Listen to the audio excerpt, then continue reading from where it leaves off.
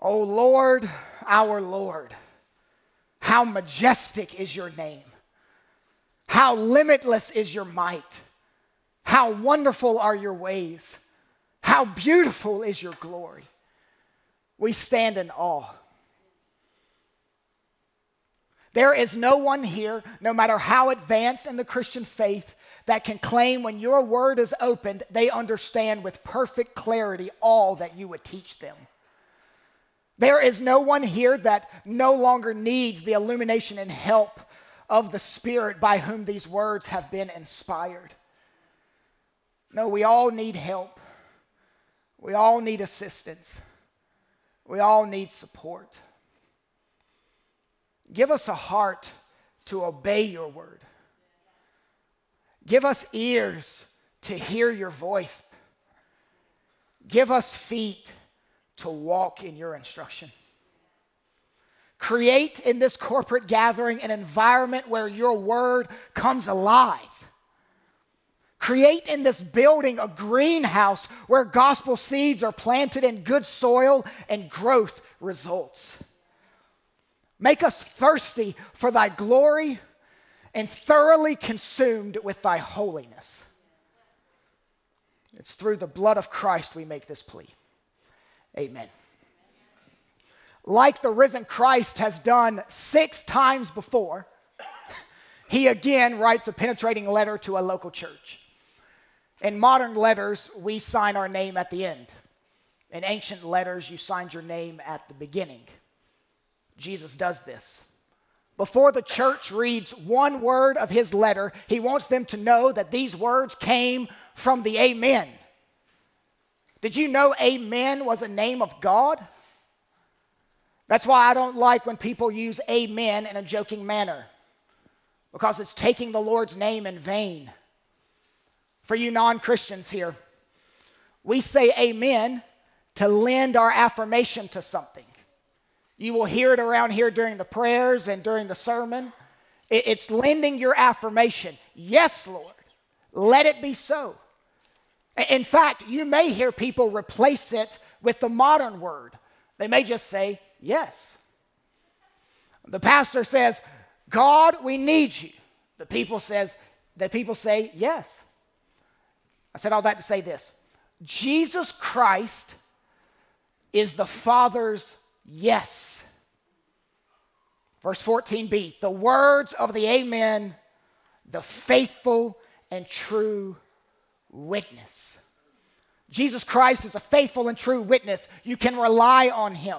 He's been faithful in every way to his unfaithful people. He's been true in every sphere to his untruthful people. The words of the Amen, the faithful and true witness, the beginning of God's creation. Now, this does not mean that Jesus was created. That's what the Arians in the 4th century believed. They thought Jesus was the first and greatest creature God had made. They denied Jesus was eternal with the Father, much like the JWs and the Mormons do in our day. Jesus is the beginning, the arche of creation. It means the ruler or the originator. You find it used that way in Colossians 1:18. Jesus is the genesis of creation. All things were made by him and for him, including all the people reading this letter. Jesus is the one who began creation. He's the origin, the source of God's creation, and he sits in rule over God's creation. All right, now that we know who is writing the letter, let's unpack the letter in this way. We're going to talk about first a luxurious city, then a lukewarm church, then a limitless Christ. So let's begin with a luxurious city. Jesus writes to Laodicea. Laodicea was the town you moved to when you wanted to raise your kids in a better zip code. It was the suburbs. It was the gated community. It was well manicured and safe. They had shops and food markets and luxuries that other cities did not have. In fact, archaeologists have excavated houses in Laodicea, and they are huge for first century houses. A couple thousand square feet. When you compare that to Nazareth, where Jesus grew up, the houses were the size of a parking spot, less than 100 square feet. Nazareth, small houses, humble town. Laodicea, big houses, elaborate town. And the city was known for three things. You may want to write them down. First, a clothing manufacturing center. A clothing manufacturing center. Laodicea specialized in raising a certain type of sheep that produced soft, raven black wool. It was a bit like a textile center for this black wool, and they would ship it around the world. So clothing was a big deal to this city, like it is to most affluent cities. They walked around in their long black dresses, their black Armani suits, their glossy black Jordans. They walked the pristine streets of Laodicea in the latest fashions: Gucci, Louis Vuitton, Prada. Look at the tag. Made from 100% pure black Laodicean wool. There's no one in Laodicea shopping for clothes at Target or Ross. That is beneath them. They care about how they dress, what covers their body. The city was known for being a clothing manufacturing center. Secondly, the city was known for being a medical center. The city housed a famous medical school where Demosthenes and Alexander Philestheus, these were well-known ophthalmologists who practiced there. They had the finest medical college and seemed to specialize in a certain powder used to make eye salve.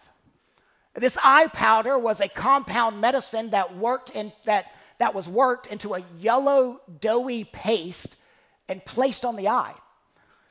Eye infections with discharges were common in the ancient world, with all the dust and fecal matter in the air. The salve would suck the poison out. And it worked because they exported this eye salve throughout the empire.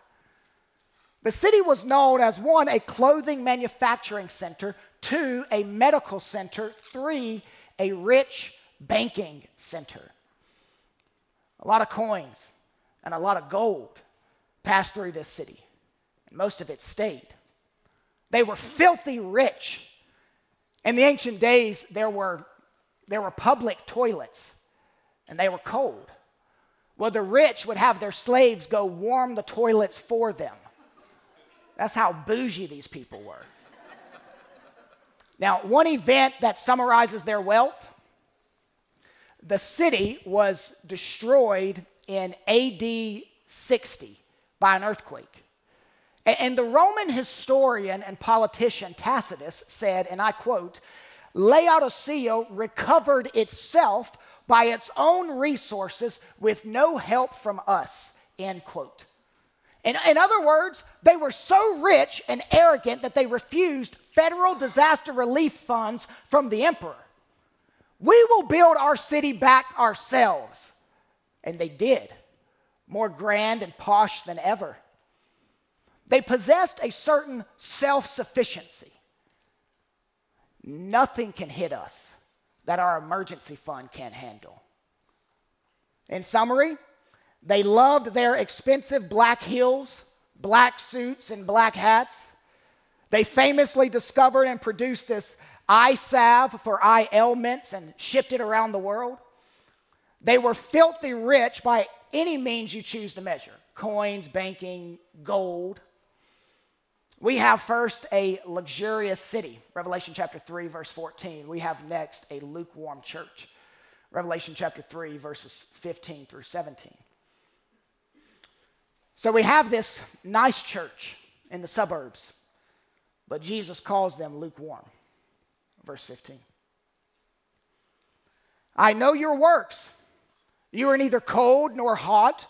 Would that you were either cold or hot. So because you are lukewarm and neither hot nor cold, I will spit you out of my mouth." My wife heard this text preached when she was a teen at camp. And the preacher put out 10 chairs and he numbered them. And he said, chair 1 is cold, chair 10 is hot. I want you to go sit in the chair that describes your spiritual state. And if any teen chose 9 or below, he would say, God spits you out of his mouth. God doesn't want you lukewarm or cold. He wants you hot.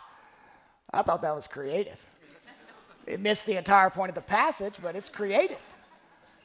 And I think many people misunderstand this passage. And not just guys like this with no theological training, but even those with brilliant minds.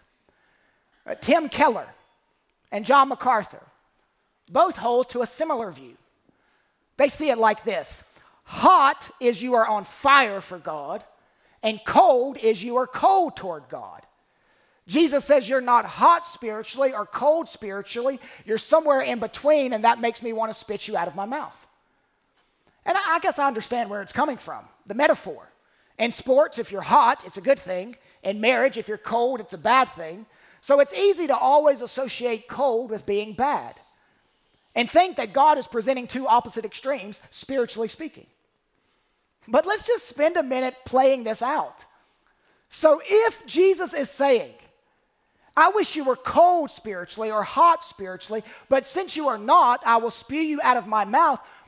Would Jesus prefer for you to be a non-Christian than a mediocre Christian? I wish that you would totally hate me, but since you love me just a little, I spit you out. That makes no sense. I wish you were totally cold toward me instead of lukewarm toward me. See, I contest, along with other scholars, that to be hot is positive and to be cold is positive. Both are positive. Now, let me explain the historical context, and then it will help us know the author's intent. Laodicea was famously known for lukewarm water. Cicero, the Roman philosopher who was born shortly after this letter was written, said that it was the foulest water in the entire empire. It was wretched to taste, disgusting. This was worse than water in Flint, Michigan. I remember as a child going to Florida to stay with my cousin for a couple of weeks in the summer. The first time I smelled Okeechobee water, I started gagging. Now, granted, it doesn't take much for me to start gagging, but this happened right away. I couldn't brush my teeth in that water. I had to use bottled water. I would shower and be gagging the whole time. My cousin thought it was hilarious. He's like, you're so soft. They're pampering you in North Carolina. I'd be like, Greg, what is wrong with your house? Why does the water smell like that? He explained it was sulfur or something. I don't know. I was too busy gagging. That's what this town had. Stinky water. The city looked great. Lots of shops, lots of people dressed nicely, lots of money. Everything looked posh until you turned on the faucet. They had everything a city could ever want except for good water. Laodiceans were embarrassed by the water. It was a blight on the city, a great cause of embarrassment. Everywhere they went, people were spitting. Ugh, that's nasty water. They were spitting more than high school baseball players. The water wasn't palatable. It caused nausea. Why did the water stink? Well, I'm relying on historical records of the city here and scholars who have written commentaries on this, but they say there was a triad of cities, a triangle of cities, Laodicea, Hierapolis, and Colossae. We have a letter in the Bible written to the church at Colossae. It's really interesting. In that letter, Paul told the church, make sure the church at Laodicea reads this too. So Laodicea received its water from these two cities. They piped in water through stone cylinders from Hierapolis, 6 miles away. Hierapolis was known for having hot mineral springs, and other cities wanted this water for the medicinal value. But by the time the hot springs water made it to Laodicea, it had lost its fizz, its carbonation, and heat. It arrived lukewarm and smelly. Laodicea received its cold water from Colossae, 10 miles away. They were known for cold, pure, natural drinking water. But by the time it arrived through the pipes, the cold water became lukewarm water, and it smelled too. So you have underwater springs, hot, fresh mountain springs, cold, but by the time either arrived in Laodicea, they were basically the same, lukewarm. Now we get to the real meaning of this verse. There is a benefit to cold water. Drinking, refreshing. There is a benefit to hot water. Medicinal. The water in Laodicea was not beneficial. By the time it arrived through the stone pipes, it was tepid, ineffective, and distasteful. Both cold water and hot water serve effective purposes. Lukewarm water doesn't. Jesus tells this church, you are like your water, useless. He's saying, I wish you were at least good for something. Since this no good church had no benefit, no usefulness, they revolted Jesus. They were disgusting to him. The translation, spit, is tame. It could read, I will vomit you out of my mouth. I think the old King Jimmy says, I will spew you out of my mouth. You nauseate me. You turn my stomach.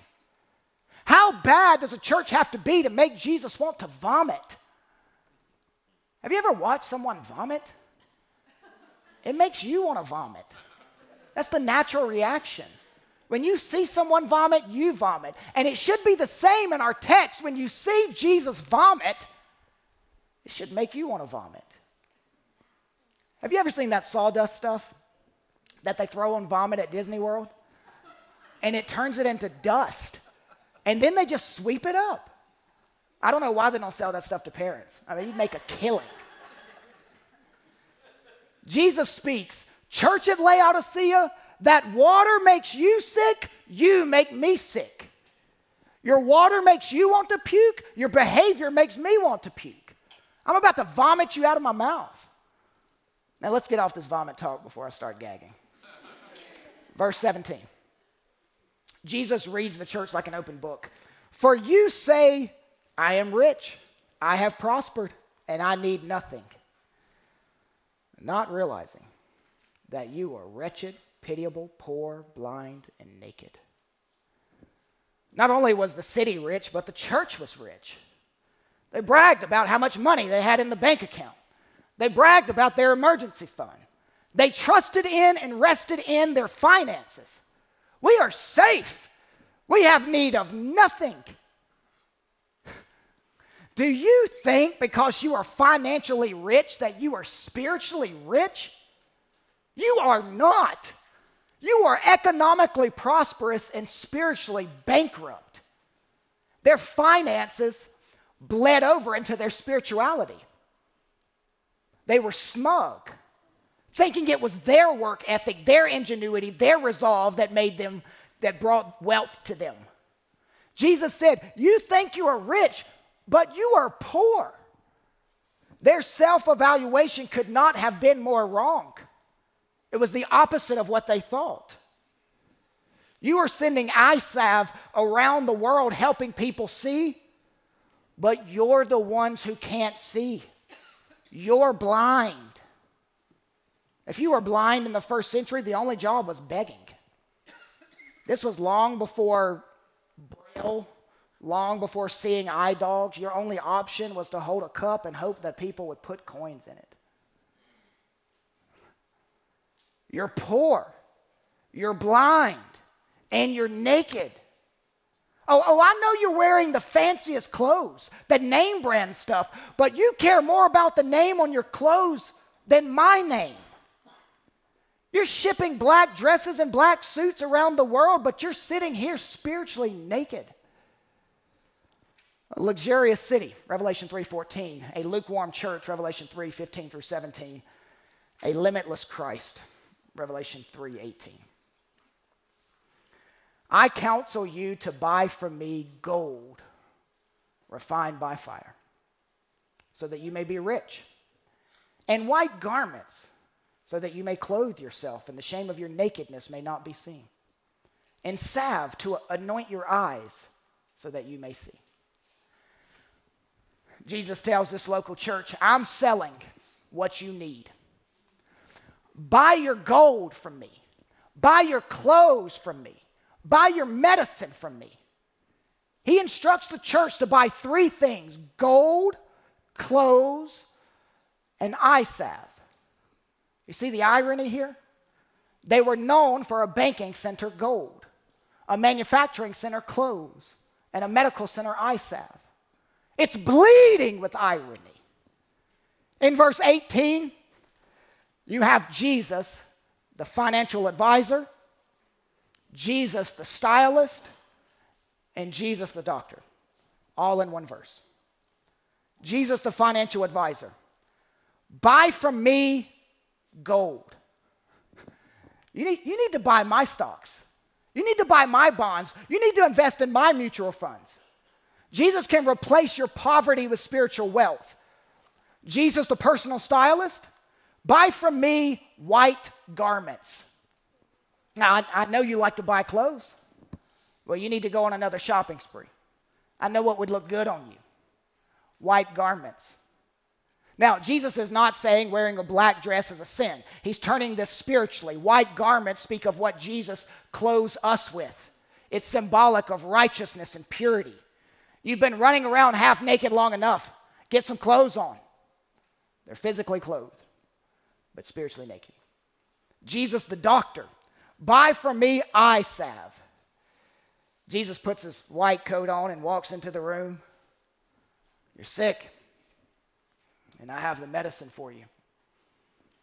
The only thing that will make you see spiritually is my eye salve. Jesus has told you what you need. But how do you buy gold when you're broke?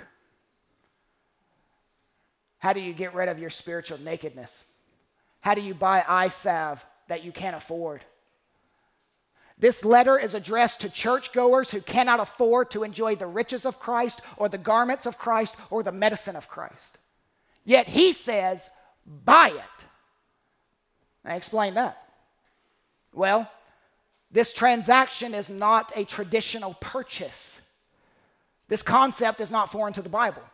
In fact, in Isaiah chapter 55, verse 1, it says, come, everyone who thirsts, come to the waters. And he who has no money, come, buy and eat. Come, buy wine and milk without money. You say, yeah, Kyle, you presented the same problem, but from a different testament. How do you buy with no money?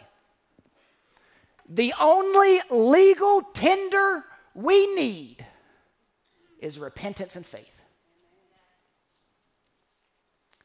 In verse 18, you have Jesus, the financial advisor, Jesus, the stylist, and Jesus, the doctor.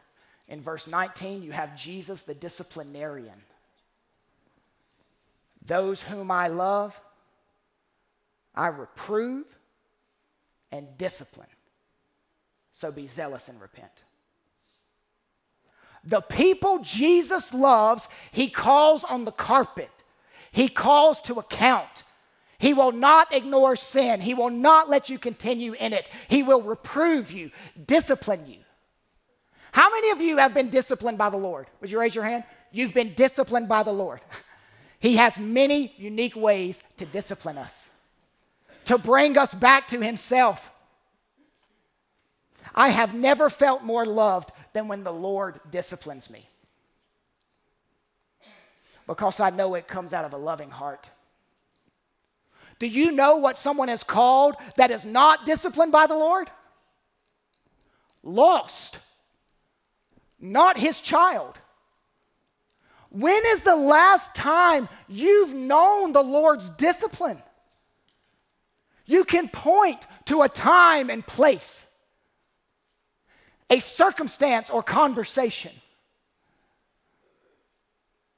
If you can't think of a moment of discipline, I would reevaluate if you're really a Christian.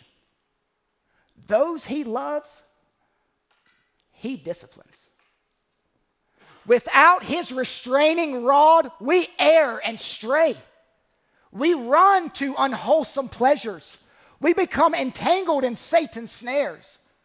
God, discipline us. And may we never bucket but always kiss the hand that brings the reproof, because it came out of love. You are poor, blind, and naked. But here's how you buy gold, clothes, and eye salve. Be zealous and repent. Repentance is our only response. Repentance is a long, hard road, but it's the only road to be on. There's a big difference between being sorry for the consequences of our sin and actually being sorry for our sin. Do you grieve over your secret sins? That's a mark that you're a Christian. Do you grieve over your secret sins? In verse 18, you have Jesus, the financial advisor, Jesus, the stylist, Jesus, the doctor. In verse 19, you have Jesus, the disciplinarian. In verse 20, you have Jesus, the dinner guest. Behold, I stand at the door and knock. If anyone hears my voice and opens the door, I will come into him and eat with him, and he with me. This verse is often used as an evangelistic text. Maybe at an evangelism rally or at the end of a sermon, the pastor says, Jesus is standing at the door waiting for you, non-Christian, to open it and invite him into your heart. The doorknob is only on your side, not his. You must open. I want to be gentle here, but I want to be pointed. Non-Christian, I don't think this verse belongs to you. It belongs to the local church. Now, I want you, non-Christians, I want you to repent of your sin and place your faith in Jesus Christ alone for your soul's salvation. You are separated from God by your sin, but Jesus came to reconcile his to his Father. You need to repent and believe. That truth stays the same. And by the way, the doorknob isn't on your side. It's on his. Plus, when it comes to salvation, he doesn't knock and wait for you to open. He kicks down the door and saves. That's what he did with Paul. That's what he did with me. That's what he does with all. And some of you now, it's glorious. You're having your doors kicked in. Look out. Jesus is moving in, and he's bringing new furniture. But this verse isn't about evangelism. It's about the church. It's not an invitation for non-Christians to become Christians, but an invitation for Christians to renew their relationship with Jesus. It's not Jesus knocking on the door of your heart. It's Jesus knocking on the door of his church. Here's the actual picture. The church is treating Jesus like an outsider. The greeters are stopping him at the door. I'm sorry, sir, this isn't the place for you. Jesus is patiently and persistently knocking. It's present tense, indicating continual knocking. This is a picture of the master returning to his house. The servant should be swinging open the door and welcoming the master. But they aren't flinging the door wide and welcoming him into the innermost places of their soul. They keep him just outside the door and do business with him coolly, lukewarmly, through the mail slot. Jesus says, I see you walk into the church with your black Armani suits, your Carter pair of sunglasses, pockets full of gold, driving nice cars, but I'm on the outside. Behold, I stand at the door and knock. If anyone hears my voice and opens the door, I will come into him and eat with him, and he with me. Here, Jesus is full of truth and full of grace. Full of truth. You make me want to puke. Full of grace. I wish you'd invite me over for dinner. In this culture, when someone was estranged, they would give a meal invitation to reconcile. So by the invitation, they were saying, I want to collapse the distance and eat with you. This is a little foreshadowing of the final meal, the great banquet in the sky when the distance is fully collapsed. We will eat with Jesus. Verse 21, the one who conquers, I will grant him to sit with me on my throne, as I also conquered and sat down with my Father on his throne. This is wonderful. This is the doctrine of identification with Christ. Whatever happens to him, happens to us. Church, nobody else is giving you that. Nobody else is promising you that. You are no fool for following Jesus Christ. Now, I want you to notice how Jesus lays out this letter. He begins with sovereignty. Christ is the faithful witness and ruler of God's creation. He begins with sovereignty and he ends with sovereignty. Christ's faithful followers will share a place on Christ's throne. And then sandwiched in the middle, you have dining. Christ is dining. Christ will vomit the lukewarm out of his mouth. And then the second dining, Christ will eat with those who open the door to him. Then in the very center, which is really the emphasis, you have prosperity. They think they are wealthy, but they are poor, blind, and naked. And then you have prosperity by gold, eye salve, and clothing from Christ. You see how our Lord has organized this, where the emphasis is in the middle?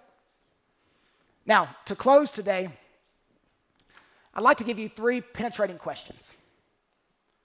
I want to ask 3 penetrating questions. Question number 1. Are you succumbing to an affluent lifestyle without even realizing it? Are you, like Laodicea, succumbing to an affluent lifestyle without even realizing it? I am not asking, can you handle poverty? I'm asking, can you handle luxury?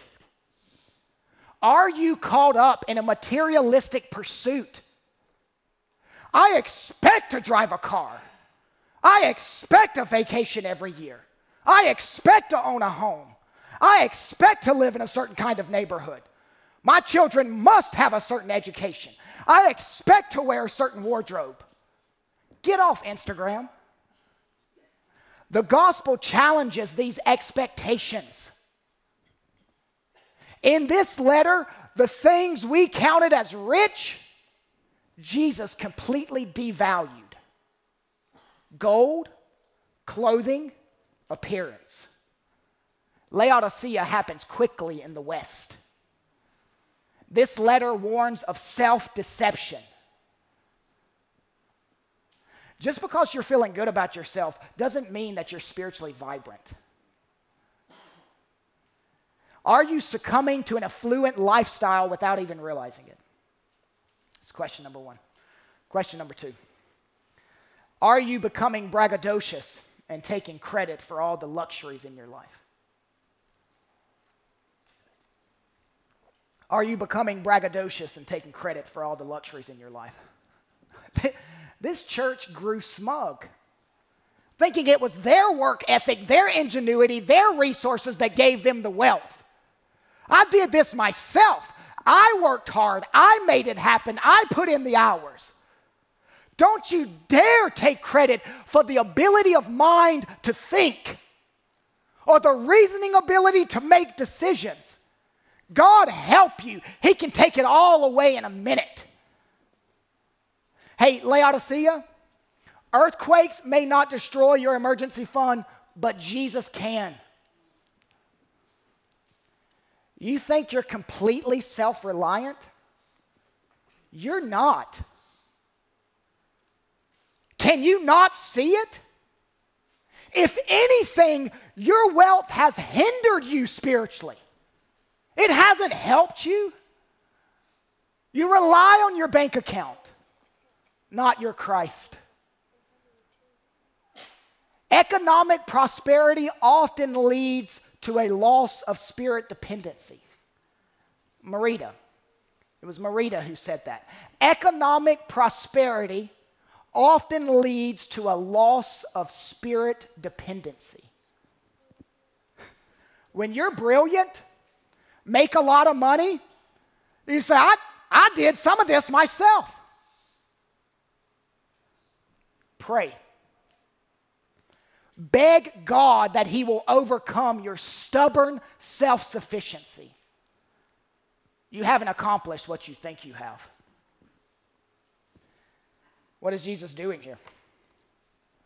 He's puncturing their complacency. And may He do the same to us. You are nothing apart from Him. Are you deceived into self-dependency? It's dangerous. It's dangerous when your accomplishments are grounds for your confidence. Never be secure in your spiritual attainment. Question number 3. Are you consistently repenting and buying from Christ? Are you consistently repenting and buying from Christ? Mark Dever, who pastors Capitol Hill Baptist Church in D.C., Mark Dever said the most serious sins will never be dealt with by church discipline. The elders can deal with adultery, but they can't always deal with a lack of love. This was the church at Laodicea's problem. Is it your problem? How did they grow lukewarm? They stopped repenting. Do you have a daily time where you evaluate your day and repent of sin? Implement it. Laodicea makes lots of promises. The gold is shining, the clothing is banging, turning heads of people. It's invigorating. Laodicea promises a lot, but all their promises are cheap imitations of Jesus' promises. Are the promises of Jesus not enough for you? He dines with sinners. Laodicea promised clothes, riches, and salve. Those are all temporary promises. Jesus makes the same promises, but they're eternal. He was stripped of his clothes so that he could clothe you in white. Righteousness that will cling to you like your very skin. He became poor that you might become rich. He was wounded that you might see. His wounds produce gospel salve that opens the eyes. These are glorious promises coming forth from a glorious Christ. Would you stand with me in prayer?